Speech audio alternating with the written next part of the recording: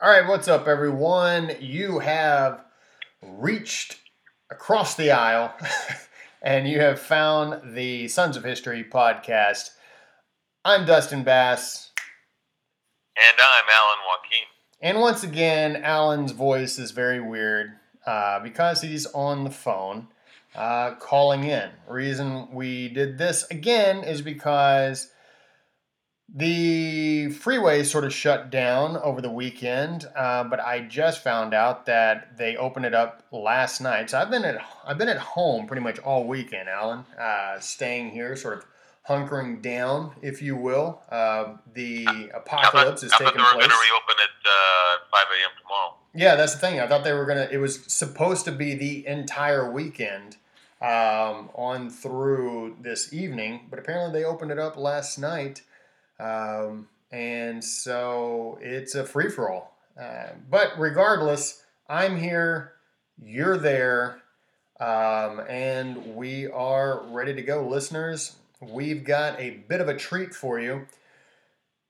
What are we going to be talking about, Alan? We're going to be talking about coups.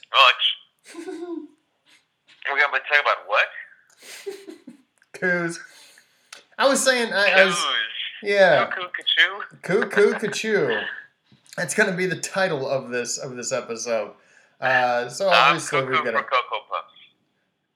Oh man, that's a really good one too. All right, glad you liked it.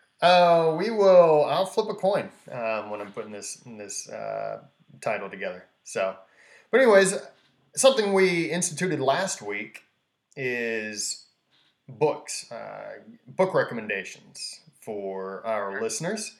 I know we had given out a few book recommendations last week. I know that any normal average American citizen has not read all of those books since last week. So you'll probably still have stuff to read over.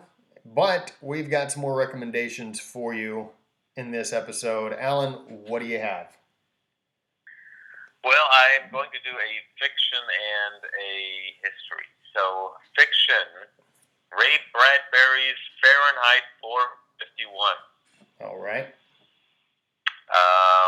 It's funny in that there's a part in there that kind of got me, was how people are entertained by their TVs. And, this was written at a time when, TVs were just little boxes. Mm-hmm.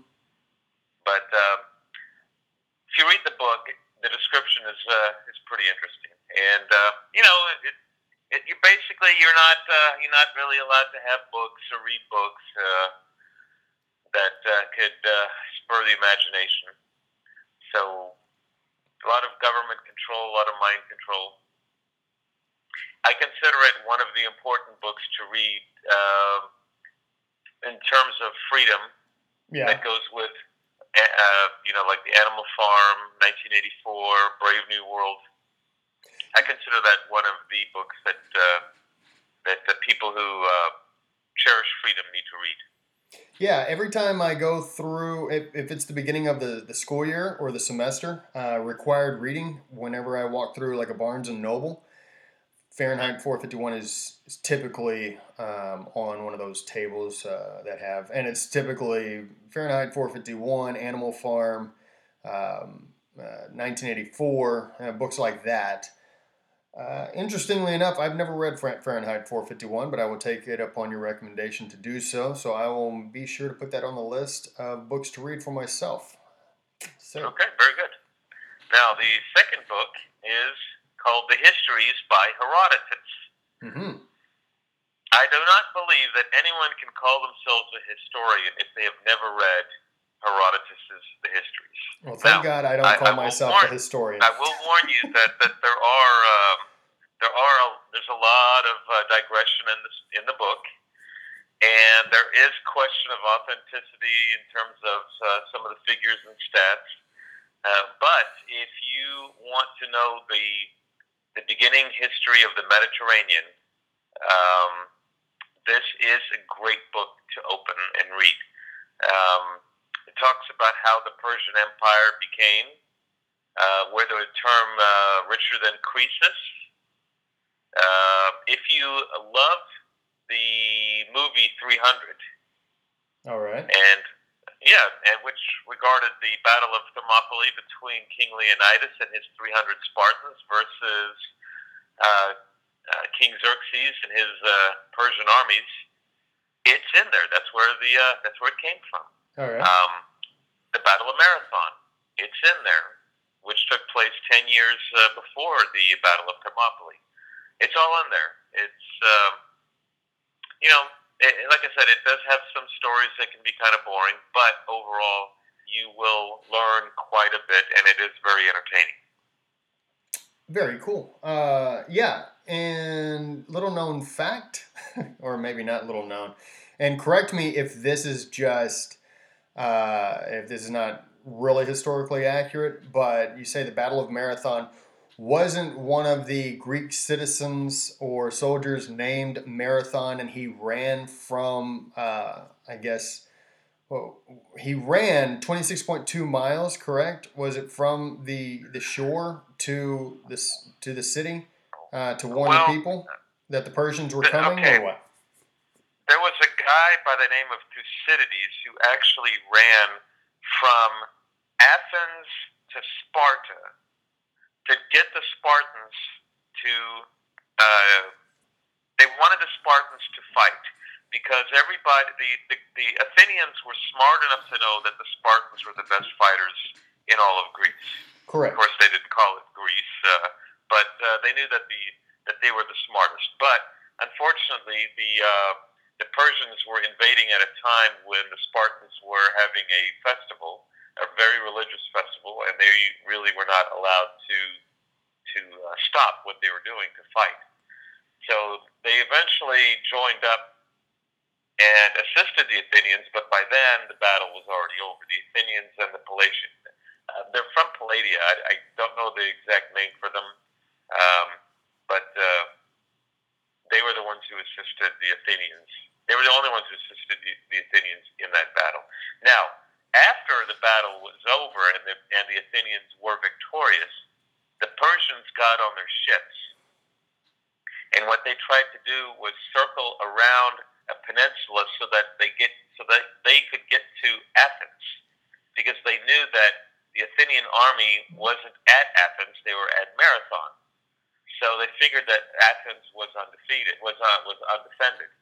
So the ships set sail. The Persian ships set sail for Athens. Now, okay, are we doing Greek history tonight, or no? But I want to tell you the story. The Athenians sent a man. Supposedly, it's in the book. They sent a man, and it doesn't have a name, but he did run the 26 point whatever miles it was, and when he got to Athens, he yelled, "We are victorious!" and then he dropped dead. Beautiful. So you have two different runners. Okay. Okay. All right. Hey, you asked me a question. I'm giving you the answer. And I appreciate it. You have no idea how much. Okay. You never know, man. You never know. Careful what you ask for, my friend, especially when you ask me a question about history. Duly noted. Rest assured. Okay, so here are my suggestions for listeners, and we'll jump right into it. I promise listeners I won't go into a big spill like my good friend Alan. So now, most of our listeners, if not all of them, don't have to read histories anymore by Thucydides, because you just give them everything that they need. Did I say Thucydides? Yeah. Oh, no. That's that guy was an author. I'm sorry. It's Herodotus. Yeah. Hold on. What? You said Herodotus? If I said Thucydides, I was wrong on that one. It was like Phidippides. Huh? Phidippides. Look, man. Now you've completely ruined this episode. So we're gonna move on. Read the histories. I thought it's. Yeah. Phidippides, that's the guy's name. That's what I meant to say. Phidippides, not Thucydides. Phidippides. Okay. My bad. All right. Very good. And moving on to my selections, and we'll jump right through it. My fiction, All right. my fiction selection is "The Spy Who Came in from the Cold" by John le Carre. He is a former. John le Carre is actually a former British spy turned novelist. He's written a ton of spy novels. Many of them have been turned into big movies. Tinker Tailor Soldier Spy, A Most Wanted Man, The Spy Who Came in from the Cold. And The Spy Who Came in from the Cold was actually, I believe, his second book or his third book, but it was the first one that really put him on the market. Really, really fun read. It's a Cold War spy novel. And it's a quick read. It's a small book. And so it's my favorite spy novel. To all of our listeners out there, one of my guilty pleasures, of which I have not been guilty for quite some time, is reading spy novels. I've read a few of his, including Tinker Tailor Soldier Spy, Most Wanted Man, Tailor in Panama, and this one, The Spy Who Came in from the Cold. This one, by far, is my favorite one. And the movie actually is really good too. It was made, I believe, in the early '60s, and it follows the book really well. It's just very good. So if you can find the movie and if you can find the book, check it out. The way I actually found it, it was actually pretty interesting, and this sort of got me on my track for reading spy novels. I've always been a big James Bond fan. But I had never really read any novels, spy novels. I was at an antique store in Tomball, and I do antiquing every so often. I am dying to go because I haven't gone in quite some time now. But as I was checking out and buying something, I looked down and there is this copy, this old, very old copy, and it may have been first edition, I can't remember, of The Spy Who Came in from the Cold, but it was just sitting there, had the book cover on there and all that. I go, oh man, The Spy Who Came in from the Cold. I know that. I've heard that before. And I didn't know who John le Carre was. Picked it up, bought it because it was only about $5. Went home, read it, loved it, got on my whole spy novel thing there. So there you have that. And I think the Spy Who Came in from the Cold really goes in hand with what we're going to be talking about this episode. And my nonfiction piece I've referenced before. It's a book by the historian Doris Kearns Goodwin. And I'm sure that a lot of our listeners have at least read one of her historical books. And this one is The Bully Pulpit, which is about Theodore Roosevelt, William Howard Taft, and, as she labels it, the golden age of journalism. So we are actually going to be mentioning Theodore Roosevelt and William Howard Taft, most likely, in this episode, because I've got it written down in my notes. So there you have it. Yeah, Teddy Roosevelt was one of my favorite presidents, even though I was not around to witness him. Yeah. Reading about him, I think he was just a fantastic guy, which reminds me that is somebody that we can even bring to this discussion. Yeah. May I have the honors? I would love it. So okay. I have not read about this in about 20 years, so my facts are wrong. Okay, is this another rabbit trail, or okay? Here we go. No. It actually has to do with this very subject that we are going to discuss. Okay. But we can go back and discuss some of the what's going on with the shutdown. But back in the early part of the 20th century, there was discussion about building a canal, either across Panama or Nicaragua. Now, Panama was a part of Colombia at the time, and they didn't know. They knew that there was revolution going on in Panama, and so they didn't know if they should, go in with the Colombians or go in with the Panamanians. They weren't sure what to do. So what Roosevelt did, I should say, is that he helped encourage a Panamanian revolution, and from Colombia, and when that occurred, they then said, okay, we're so grateful, you can now build your canal. And there you have it. Yep. That does tie right on in. Yeah, it worked quite well for us. And interestingly enough, I did mention the Tailor of Panama by John Le Carre. So look at that. There you go. All right, so I want to make a quick correction about something I said last week. I had said that government spending in the United States takes up 21% of the GDP. I was actually incorrect. It is much higher than that. It's actually, I've seen two numbers that have been put out, 36 to 38%. So the actual government spending takes up about 36 to 38% of the GDP, which is way more insane than what I had anticipated. In fact, we'd be doing a lot better if we could get it down to 21%. That would be lovely. And you know, during the Clinton years, it was actually a little below 20%, which would be fantastic if we could get it back over there. So, listeners, just let you know, that's where we stand right now. Not 21%, but around the 38% mark. So speaking of government money, the government shutdown is still going on. It is now the longest government shutdown in American history, and it's primarily about immigration. It revolves around that and funding for the wall, of which $5.7 billion has been requested by President Trump. And apparently that would solve it. It would, you know, in the grand scheme of things, it'd be more like me, you know, you asking me, hey, give me $20 for me to do something that will generate you, you know, however much money. You know what I'm saying? Like, it's as simple as that in the grand scheme of things. That's how small the amount of money is.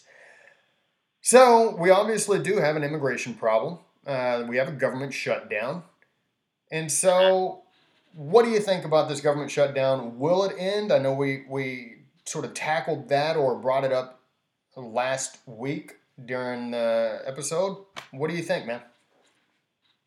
Well, I think both sides have pretty much painted themselves into a corner because neither side can give in, and if they do, they are going to be in big trouble.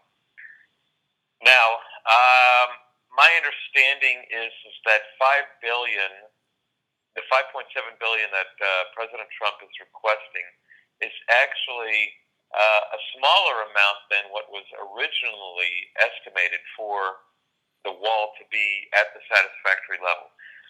I know that the entire 2,000 miles are not going to be fortified because there are natural barriers, there are canyons. So obviously you don't need a wall there. But the areas that are the most needed is what would be used for the $5.7 billion. Yeah. Now, he's sitting saying, give me the five. He's not making demands for anything else. He just wants funding for the wall. That's it. The other side, and when I say the other side, I'm talking about Schumer and Pelosi. No, they're saying absolutely not. We're not going to give you the money. Yeah.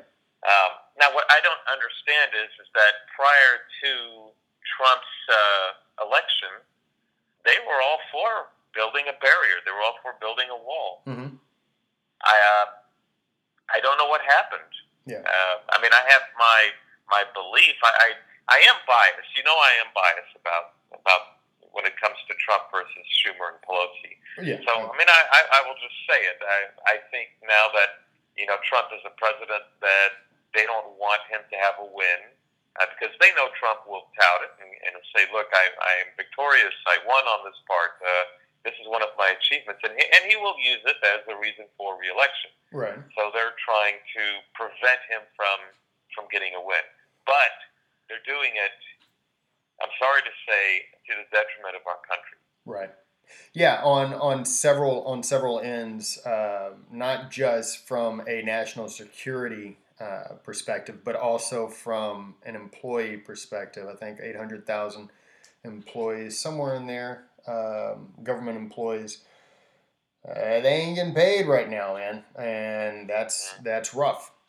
I think this whole thing started on December 21st, and we're midway through January now. So yeah, it's no good for a lot of people, and it just shows you the outright, just not working together. Both sides, they just can't come together on this idea, this topic, this agreement, however you want to put it. It's a real issue. Although to me, it's something that I'm like, hey, they're bigger fish to fry. So I'm sure that you saw the video that Jim Acosta put up, where he is at the border and he is right next to the wall. And he was saying, yeah, I mean, look, there's nobody here. It's peaceful. Nothing's going on. So he was trying to persuade people that the need for a wall is null and void. And there, people were responding with, yes, we see there's nobody there because there's a wall there. They can't get over it. So they're going somewhere else. You're proving the point. Yeah, it was a very ironic moment in the reporting of Jim Acosta, of which Jim Acosta is no longer a reporter. He's now an activist.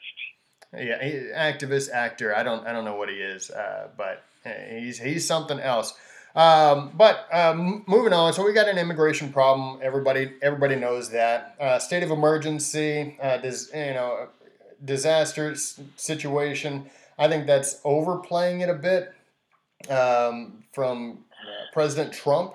I don't think it is that. I think it was that with the whole caravan situation when everybody was coming in. That was a time to put out a state of emergency situation. I think he could have gotten away with that if he'd have done it at that moment in time. Now, with everything sort of not as urgent as it was, I think it's. But do you want to be in a situation where you only do something when there is an emergency?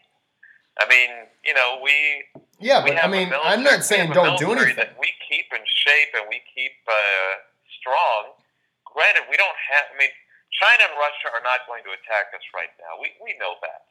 But we don't know what it's going to be like, let's say, in 20 years.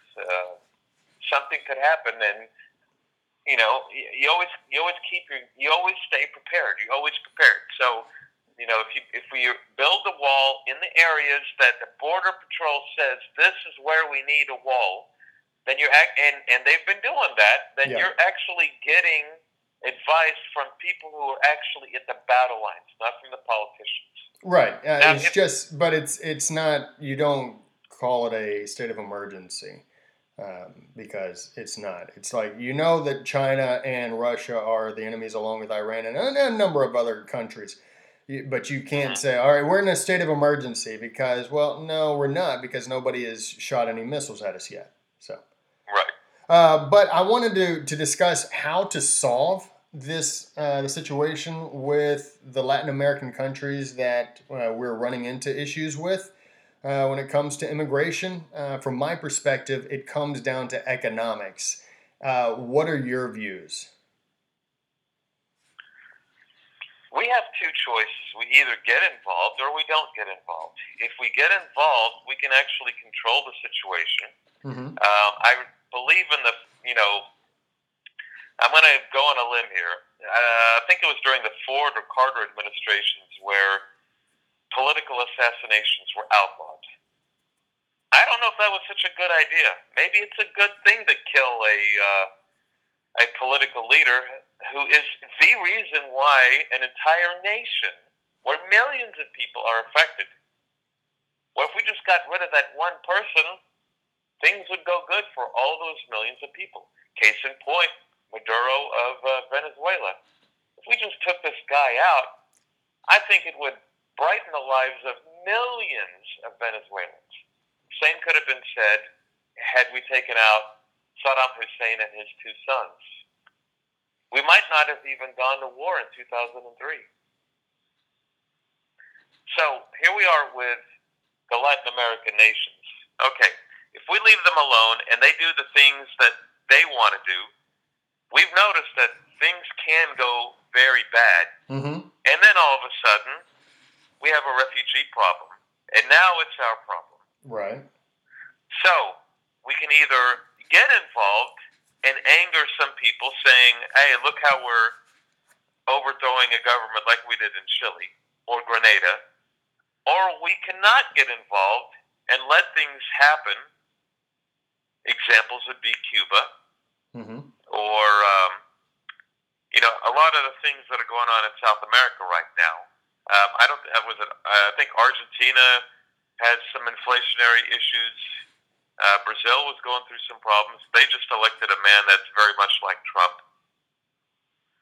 And it's not just Latin America, but if you also look at the Middle East, you look at Africa, North Africa, rather. Well, yeah, This subject is spread to so many different countries. It does. So there are a lot of bad leaders. There are a lot of terrible governments out there, and you've mentioned a couple of continents: African continent, the South American continent.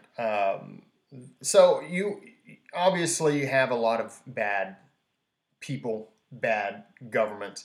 We have stepped in extremely intrusively, violently at times, and then we have had it to where we have not stepped in, right?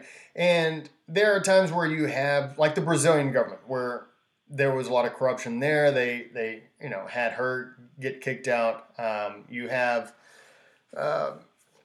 other governments like what did you say? Argentina, where it's not so much. Yeah, Argentina, Brazil, they were in bad shape. Right, they're in bad shape, but there's a difference. Like we did with Chile. But there's a difference in being in bad shape and then things that are going on like in Venezuela and El Salvador, where there's. No, I agree. Yeah, I agree, and I'm not suggesting we go into Argentina or prior to the election going into Brazil. I'm not saying that, but when you when you let things go on its own and you don't get involved, mm-hmm. things can get really bad.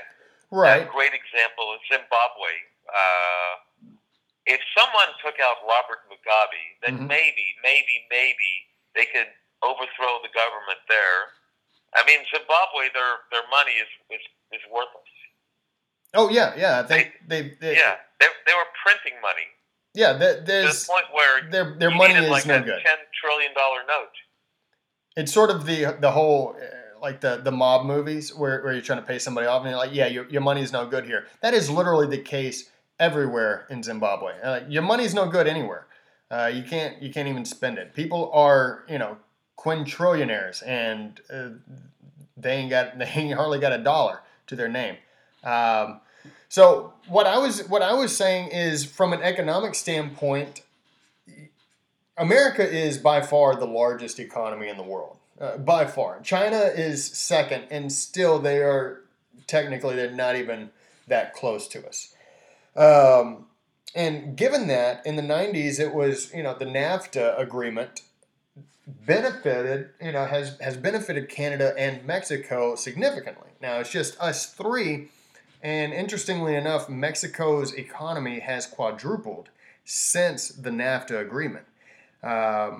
And so when it comes to these other countries, us getting involved in their economic side would be a huge plus for them. It's just sometimes you have to do it through force or incentive, and obviously middle of the 20th century, force was used a lot. You did mention Cuba. We had a situation with the Bay of Pigs, which people probably have at least heard of the Bay of Pigs, but may not know much about it. And so it was a plan to help overthrow the Castro government. And it's stuff like that where, like, as they say, damned if you do and damned if you don't. And seeing that we don't swear on this show, we'll just say darned if you do and darned if you don't. Um, so it's a tough line and it's a tough decision to make where, okay, how involved in these other countries' policies can you be without actually encouraging an overthrow, enticing a coup, or just, doing it yourself like we have done in the past. It's a tough. It's not tough to not do, but it's got to be very tempting to do it because hey, if anything, we can make this country much more prosperous, and it's one of those things like, do you encourage that activity or do you not? There's no right answer. Exactly. There is no. We got involved in Iran in '53. Mm-hmm. The government there was attempting to nationalize many of the refineries and the oil platforms. Now, the United States and Britain had significant money invested in those refineries and those platforms. So for the Iranian government to just sit there and say, "Hey, we're going to take it over," Mm-hmm. a lot of people would say, "Well, it's their land, it's their country. Of course they can do it." Yeah. Well, no, it doesn't. It doesn't work that way. Money that is invested in a country benefits the nation. Yeah. And if a private citizen is going to invest millions of his own dollars into a country, that country cannot then turn around and then take what you invested. Right. It doesn't work that way. And then, later on, when nobody else wants to invest in your country because they don't trust you, they're going to whine and complain, saying, "Oh, look at what the Western powers are doing. They're keeping us down. They don't want to invest in our country." Now, Venezuela nationalized all the refineries and the pipelines and everything that was there. Yeah. And so, what country in the right mind would want to invest in Venezuela? Exactly. I mean, Venezuela has everything that you need as far as oil production to be massively successful economically, but nationalized. And I really hope that our listeners who may be on the fence on, what's wrong with nationalizing things, it's not a good idea.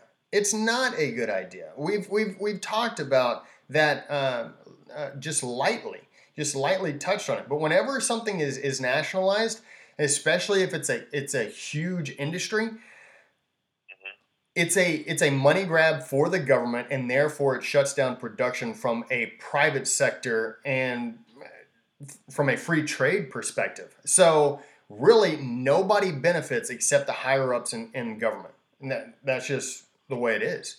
Yeah. And so I know we've got a list of countries that we want to mention that the U.S. has either gotten involved or not gotten involved with. I think probably the first one is Hawaii. That was the first country that we ever got involved to overthrow the government. And that was a whole twisted thing, starting off with sugar barons over there who were, American, Dutch, several countries involved in that. And they all wanted a piece of the Hawaiian pie.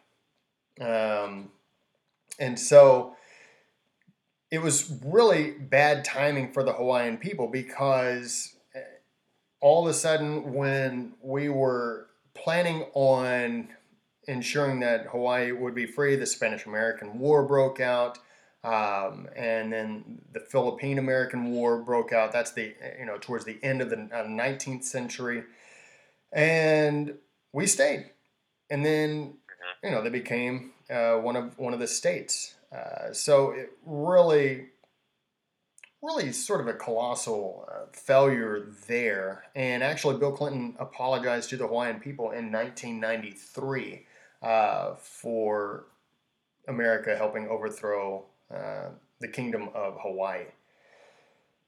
And speaking of the Philippines, I know we had mentioned in the Bully Pulpit the Philippines. the Philippines, maybe a lot of people don't know this, was a U.S. territory after the Spanish-American War because the Philippines belonged to Spain.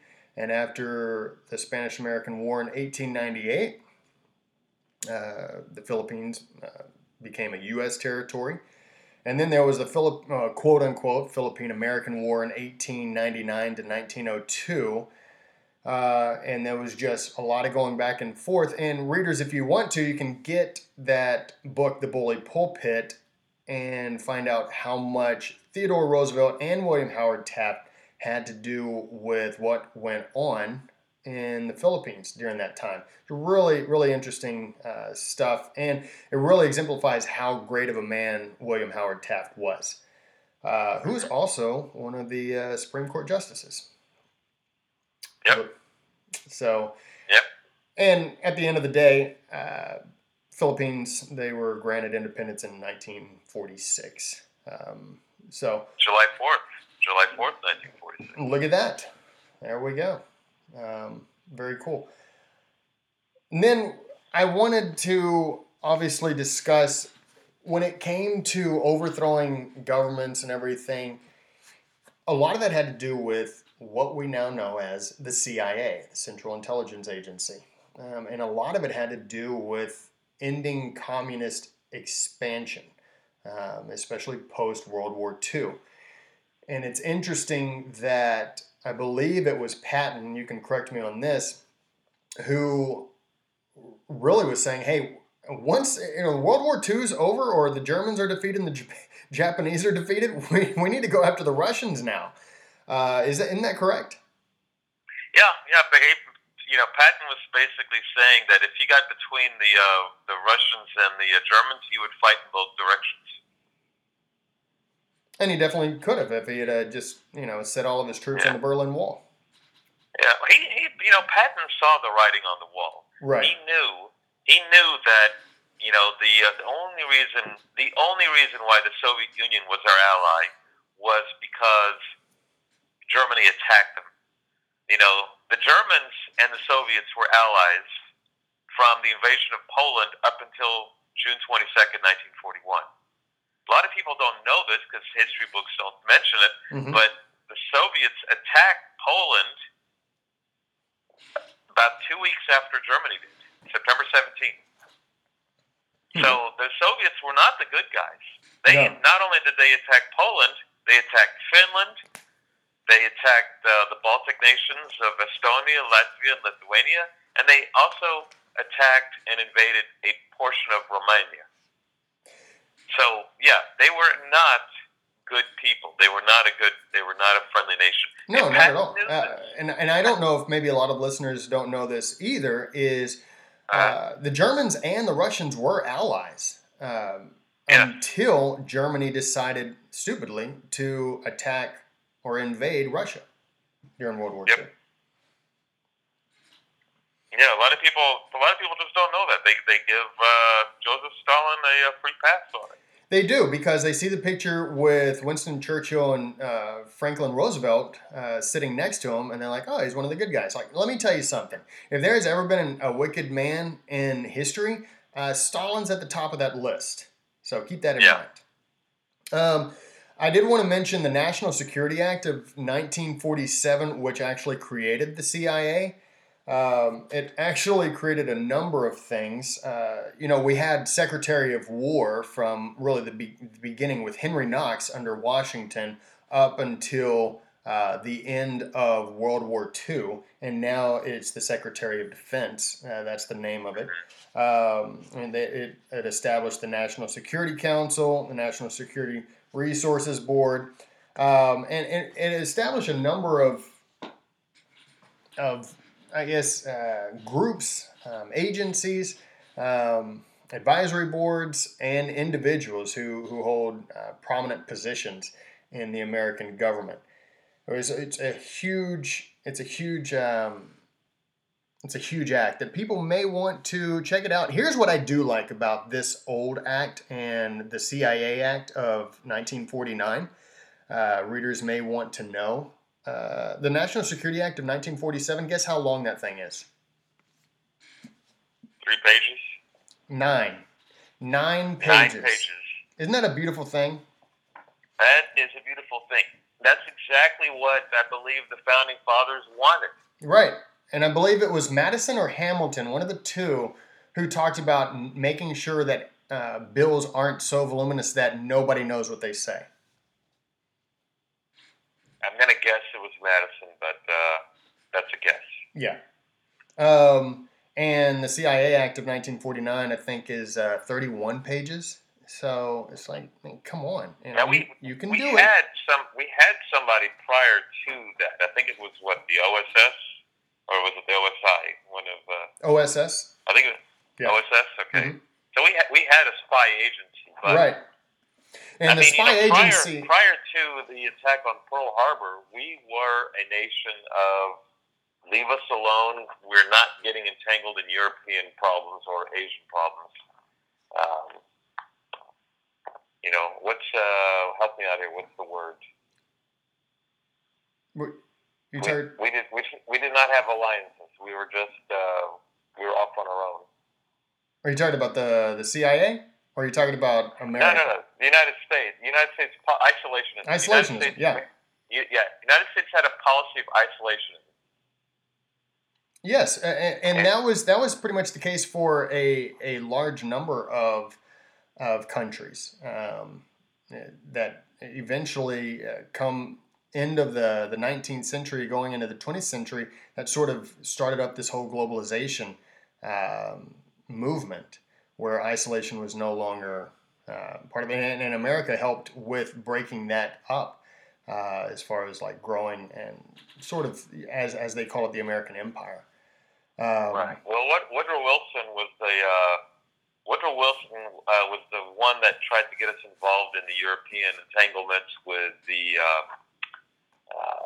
League of Nations, and and then in 1920, Warren G. Harding was elected president to get us away from all that.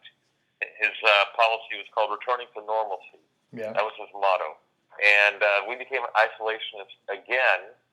But then World War II dragged us back into European entanglements when we did like the Lend-Lease Act, where we were giving England weaponry, right, for exchange of land, of course. Mm-hmm. But Franklin Roosevelt wanted to get involved in the war, and ever since then we have been involved. Back in those days, that was England, that was France.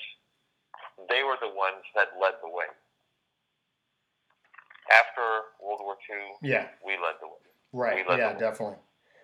Definitely, we got involved in a ton, and it started primarily revolved around the CIA. And it's interesting that one of the quotes that Harry Truman, and he was the president when the CIA was formulated. Actually, the OSS was.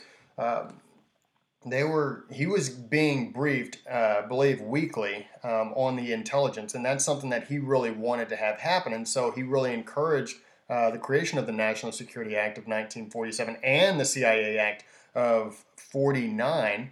And one of the things that he said once the CIA was put into place, and we talked about this the other night, just you and I just talking, is that the CIA, when it started off, it had a blank check. It could do pretty much, and you guys can read this in the National Security Act of 47 and the CIA Act of 49, that the CIA had pretty much free reign on just about anything that they wanted to do. There was a lot of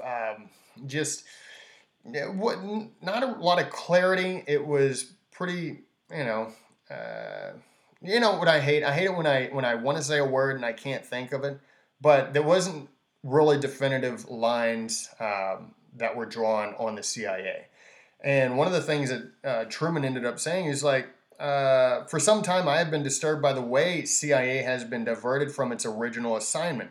It has become an operational and at times a policy-making arm of the government, which is scary to think that could happen with an agency. And he said, I never had any thought that when I set up the CIA that it would be injected into peacetime cloak and dagger operations.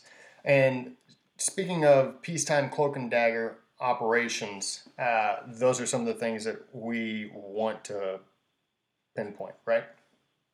Yeah, but I would like if Truman were around, I would like to remind him that, prior to the CIA, things got out of control. World War I, World War II. Mm-hmm. We have not had a world war since. Yeah, and you could also, people would probably make the argument that you've also had the EU, which everything is tied together when it comes to that. So it's also something to think about.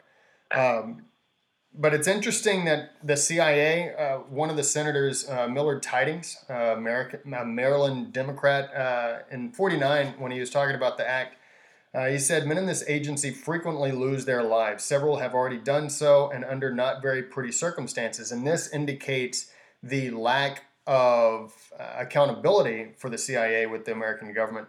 And this is back then. Obviously, they have made a ton of adjustments to the law. He says several have done so already. If we force the agency to have a record of vouchers for an agent, we could pick up information as to the identity of our agents and what they were doing. So it's sort of a two-edged sword where, okay, they don't need to have the accountability so much where everything is being printed out and given to people where it can be leaked, because obviously that's a real danger. But at the same time, if you're not accountable, you can do a lot of the stuff that they were involved with, like you said, in 1953 with Iran. And speaking of, you want to just go ahead and tackle some of these countries? Sure. Let's talk about 1979 Iran, when Jimmy Carter decided not to get involved, and look what happened. Yeah. There was Nicaragua. There was a Sandinista coup. Right. Somoza. I believe the guy's name is President Somoza. And Jimmy Carter did not want to help or assist Somoza to fight off the communist Sandinistas. And we ended up having a communist regime that became a base of operations for the Soviet Union. And they spread revolution to Guatemala, to Honduras, to El Salvador. That's what happens when we didn't get involved. Right. Other times that we got involved. Let's see. Now there was what was called the 1958 crisis. The king of Jordan was assassinated. I'm sorry, not the king of Jordan. The king of Iraq, who was a cousin of the king of Jordan, was assassinated. And when the king of Iraq was assassinated, they tried to overthrow King Hussein of Jordan, and they tried to overthrow the president of Lebanon, who was pro-West, Camille Chamoun. Mm-hmm. And that was led by Egypt and Syria, and the United States got involved by sending about 10,000 U.S. Marines to Lebanon. So that was a case where we did get involved, and it did preserve the legitimate Lebanese government. Yeah. The Soviet Union got involved with the Chinese Civil War, and all the weaponry that they captured in Manchuria from the Japanese, they gave to the communists, right. Mao Zedong. And what happened? China became a communist nation in 1949. Exactly. And at that time, Mao, takes over.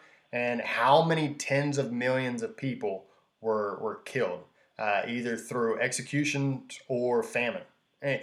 That's the thing. And speaking of the Chinese, really the Civil War that took place, a lot of the nationalists that were defeated by Mao, they moved on over. About 12,000 of them moved on over to Burma, and they stayed there and really just committed guerrilla warfare over in China, so they'd go back and forth. America backed these Chinese nationalists. Apparently, Burma government did not like that at all, but the Burmese government embraced China, their policies, obviously the communist policies, and they nationalized the rice industry, which made up about 70% of their GDP, really, of all the things that they put together. And now look at Burma. Burma is, I don't even think it's not even called Burma anymore. I don't even know what it's called. So Myanmar. Yeah, Myanmar. That's right, Myanmar. Myanmar. It's Myanmar. I can never say it. But it's just, man. Look at what happens when you don't get involved, and then look at what happens when you do. The American people get really irritated. I.e., Vietnam. I mean, obviously, Vietnam is the biggest situation when it comes to that. I would say Korea, but honestly, like we were already there in Korea at the end of World War II, so it's not like we went over there post World War II. We were already there, and in 1945, at the end of World War II, we told Japan, okay, now you got to leave, and so Korea became a nation again, but at the end of World War II, Korea got split in two by us and Russia. They came up with an idea, okay, we'll just put together this 39th parallel, split the country in half. One is communist, one is democratic. And what happens? But in 1950, the North Koreans attack, and we help fight that war, the Korean War, which ends in 1953. And what takes place is a ton of people are killed, millions of people are killed, a ton of Korean civilians. The numbers are extravagant as far as the liberal numbers. The conservative number is around 2 to 3 million civilians. But it goes way higher with more of an elaborate number, which a lot of people think is more accurate. But you saved South Korea. And you go to South Korea and you go to North Korea, and you're like, yeah, thank God America got involved in that. And actually, the Korean War was the first time that the United Nations got involved in any war. So yeah, I mean, and people were like, look at North Korea now. Look at the struggles that they've had since the break. So it's no good, man. You got to make a decision. You just hope it's going to be the right one. Take a look at the Congo. Now, in June 30, 1960, Congo became independent from Belgium. Well, the person who became the prime minister was a communist by the name of Patrice Lumumba. Now, Lumumba wanted Soviet and Chinese aid. Eisenhower was like, no. So they tried to get him assassinated, but it looked like the Belgians beat us to it. But it did save Africa from having a communist Congo. If you look at a map, the Congo is a big splat right in the middle of Africa. Yeah. Yeah, what is that? Is that part of the Heart of Darkness from Joseph Conrad? That's the one. That is the very one. It's a good book. Joseph Conrad. I read that book. I didn't. I don't know. Okay, have you read Apocalypse Now? I was gonna say, have you seen Apocalypse Now? Yes, I know. Apocalypse Now is based off the Heart of Darkness. You have the same character's name, Kurtz. Kurtz is dead. Yeah, man, look, I read Heart of Darkness after I watched Apocalypse Now, and I couldn't wait to read the horror. I was like, I'm waiting for that line. So. Yeah, great line. Yeah, so government, involvement. One of the times that we didn't get involved, and people flipped out, like, why are we not getting involved? Is when in '92 when the Serbs invaded Bosnia.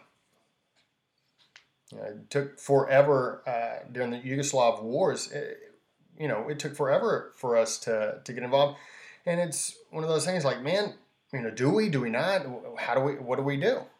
And there was a lot of outcry and a lot of requests, especially from the Bosnian people, like, hey, help us out. Mm-hmm. Did I get that right, or did I flip those? Yeah. I mean, that when the former Yugoslavia split into numerous countries. Now, Serbia and Montenegro were still attached, but Slovenia became independent. Macedonia became independent. Bosnia became independent, Croatia became independent. Mm-hmm. So now there were a lot of Serbs in Bosnia, and that is why there was a civil war in Bosnia for so long. Yeah. Um, And it was, but, I believe it was the Serbs trying to go for ethnic cleansing. In well, Bosnia. the ethnic cleansing was going on both sides. Okay. You had the Muslims in Bosnia, and you had the Orthodox in Serbia, who were supported by Russia. But Russia had just collapsed. Right. Soviet Union had just collapsed. They really didn't have the muscle to get involved. Keep in mind that Serbia was the reason why World War I happened, because Russia told Serbia that they would defend them, and that brought in Germany and France into the picture. But the Soviet Union had just fallen. Russia was too weak. They could not assist the Serbians when we were assisting the Bosnians. And, that's one of those civil wars. Is that a war that we get involved in? Precisely. Yeah. I mean, what do you do? What good? Yeah, what do you do? And there was. I will say this: there was no clear-cut bad guy in that war. Okay. I know the media wanted to make Serbia the bad guy, right? But there really wasn't a bad guy or a good guy in that war. It was just a bunch of guys. It was a full-fledged civil war. There were atrocities committed on all sides. Yeah. Now, if you look at, let's say, Libya or Egypt, you had the Arab Spring. Getting rid of Mubarak and getting rid of Muammar Gaddafi really bit us in the butt. Yeah. You had in Egypt, because we did not support Mubarak, you ended up having the Muslim Brotherhood, who is our enemy, taking over Egypt. Yeah. A guy named Morsi became the president. In Libya, we had pretty much declawed Muammar Gaddafi. Yeah. But the U.S., Britain, and France went and really aided the rebels to overthrow him. Mm-hmm. Gaddafi was brutalized and murdered. Yeah. And then you had chaos after that. Right. So here's one case where we helped, which was Libya, and it turned into a fiasco. It turned into chaos, which then led to, on September 11th I think it was 2012, when we had our embassy attacked in Benghazi. I think it was in Benghazi. So that was a case where we did assist a coup, but then in Egypt, when we didn't assist a coup, when we didn't assist Mubarak, we ended up with a Muslim Brotherhood. Now, eventually, a general named Sisi overthrew Morsi, which was a good thing. Sisi, at least, is a sane Egyptian, whereas Morsi is a Muslim Brotherhood, and he needs to rot in prison. Yeah. And, speaking of the Benghazi incident, listeners, if you haven't, I'm not a big fan of Michael Bay movies, but 13 Hours actually was a good one. I don't know. That was a very, very good movie. Yeah. So that one I think that was done very well. John Krasinski is in it, and he does a fantastic job. He is also the new Jack Ryan. So that's pretty neat. Just want to wrap this up real quick because we've been going on about an hour now. There's so many countries that you're... And listeners, here's the purpose behind this conversation. It's like we said before, damned if you do, damned if you don't. Like, you have to make a decision on, okay, how is this going to benefit, one, that country itself? Two, how is it going to benefit us economically or just from a national security standpoint? And third, how is it going to benefit the rest of the world, or at least the rest of the region? And those are things that have to go into play. They have to be thought about. I think we sort of get lost in Well, we can't get involved. That's not our business. Well, ladies and gentlemen, we live in a globalist society as much as maybe we don't want to. I know a lot of conservatives don't like the idea of a globalist society, but hey, that's just the way it is, especially from an economic standpoint. Even if you don't involve yourself in anything else but the economic part of the world, it's still globalist, and you still will suffer consequences if you don't make the right decisions, and you will suffer consequences if you make the wrong decision. We have the war in Iraq. You know, a lot of people say, yeah, the war in Afghanistan was the right move. The war in Iraq was the wrong move. And I think a lot of people, hindsight's 2020, I think a lot of people make the right assertion that the war in Iraq, man, we really shouldn't have gotten in there. And you know what's interesting is if George W. Bush would had really taken into consideration what his dad had said during his presidency was, you don't go into Iraq. Why? Because if you do, you'll never get out. And that's the thing. You can't get out of there. You can't get out of countries like that sometimes. Because what ends up happening is if you do leave, you leave it worse than it was.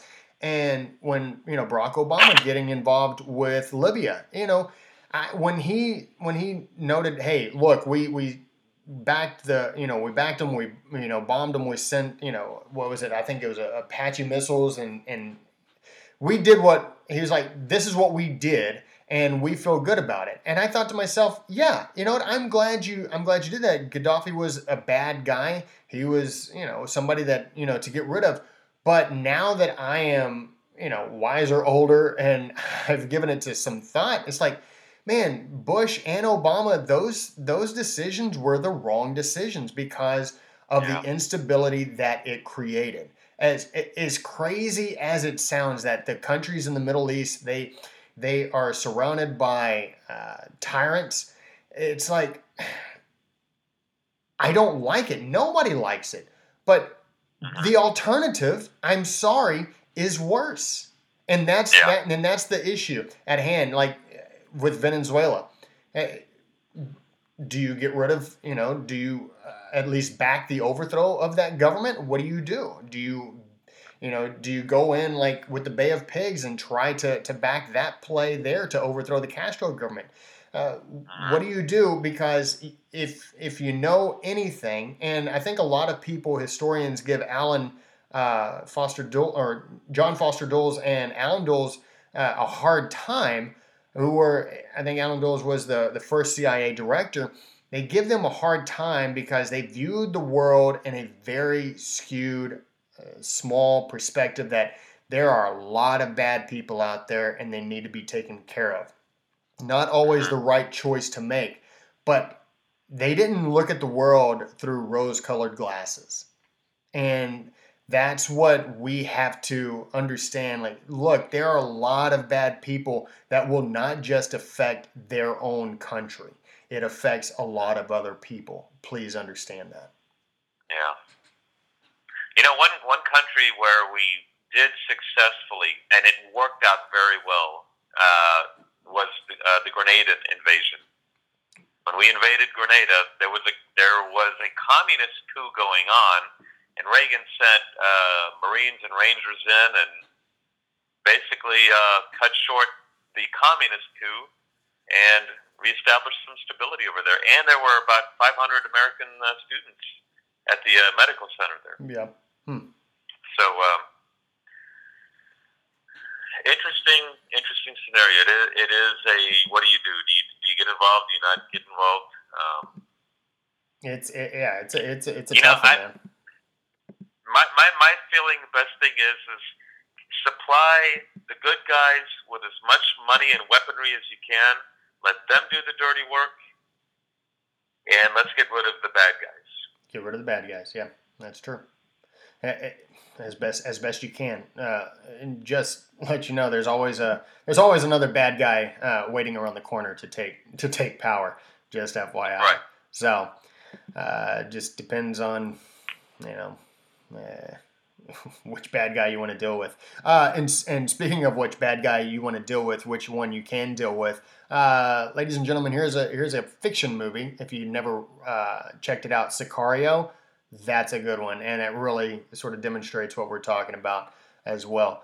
I did want to mention there are a lot of links that you guys can check out, listeners. And some of them, like the CIA, actually does a very good job of providing a lot of classified, actually declassified, but it was, classified at one point. Now it's declassified. A lot of declassified information. If you want to go to their website, it's cia.gov/library/publications. You can actually look into the Freedom of Information Act electronic reading room and bring up a lot of stuff. But go to the link, and we'll put it into the podcast as well, into this episode. And I'll also put in the acts, the CIA Act and the National Security Act into the link if you guys want to read those. It'll also have at least up to 2012 in the CIA Act of 1949. It's updated from 2012. So the past 6 years, there may have been some updates to that act, but they are annotated in there to let you know what adjustments have been made to that. So yeah. So if you guys want to check a lot of that stuff out, feel free. And as always, Alan, we want to end on a scripture. What do you have for us? Well, I have the conversation between Pontius Pilate and Jesus. It's John 19:10 and 11.